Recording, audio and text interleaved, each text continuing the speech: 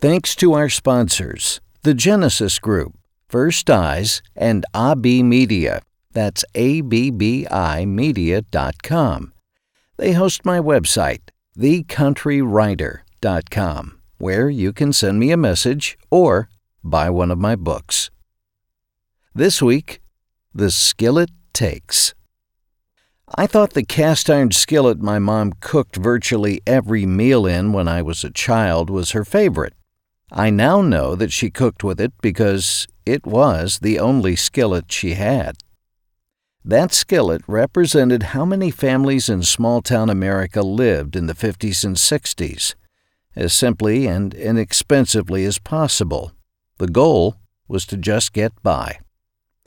Growing up in Arkansas as the child and grandchild of parents and grandparents who weathered the Great Depression, a normal meal meant one you had the ingredients to make. My dad's father was a blacksmith. Often, during the summer months, my cousin Roger and I would spend time with him and my grandmother. We helped him in his shop, and at the end of the day, we were paid a quarter each. Let me tell you, back then, 25 cents was a princely sum for a kid. We worked hard for that quarter, but most of the time the work my grandfather assigned us was likely designed to keep us out of his way as much as it was to actually help him. When it was time for dinner, in the South, by the way, Southerners call lunch dinner and dinner is supper, my grandmother would come through the front door and onto the porch to call out for us to come and eat. We'd drop what we were doing and head to the side of the shop to wash up.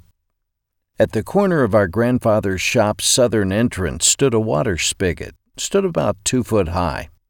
Screwed to the outside wall above the spigot was an old metal holder where he kept a bar or two of lava soap. After ensuring our hands would pass the grandma test, we'd make our way to the house, remove our shoes, and head through the side door into the kitchen where we'd take our place at the table. More often than not, dinner was made from leftovers. It wasn't uncommon to be served a plate of weenies and kraut, which is short for sauerkraut, biscuits from breakfast, a slice of fresh onion from the garden, pickled beets my grandmother had canned from the previous year's harvest, and a piece of fried chicken from the last night's supper. Weenies and kraut was something my mom made often in her skillet. Her mother made it too. Honestly, I don't remember anyone's mom who didn't make it. A simple, inexpensive recipe, weenies and kraut are whipped up by slicing hot dog franks and then browning them in bacon grease. A can of sauerkraut is then drained and added to the weenies.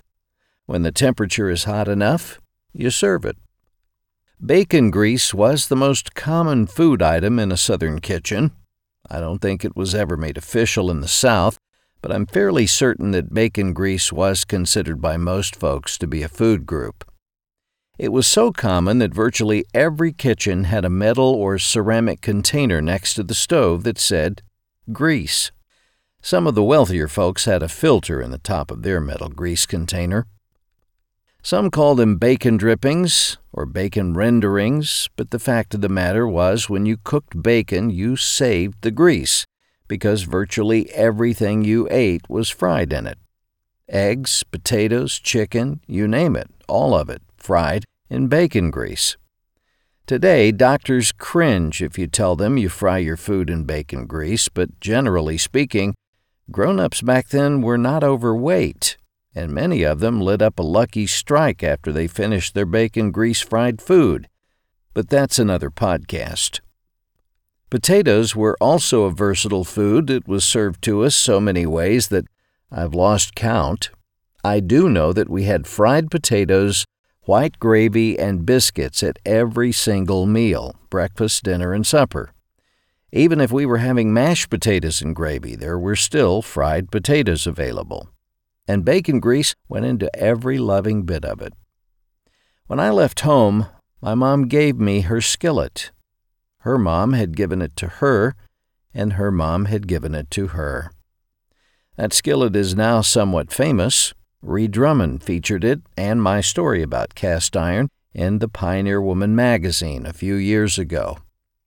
But fame aside, I've yet to make weenies and kraut in the skillet. But I will.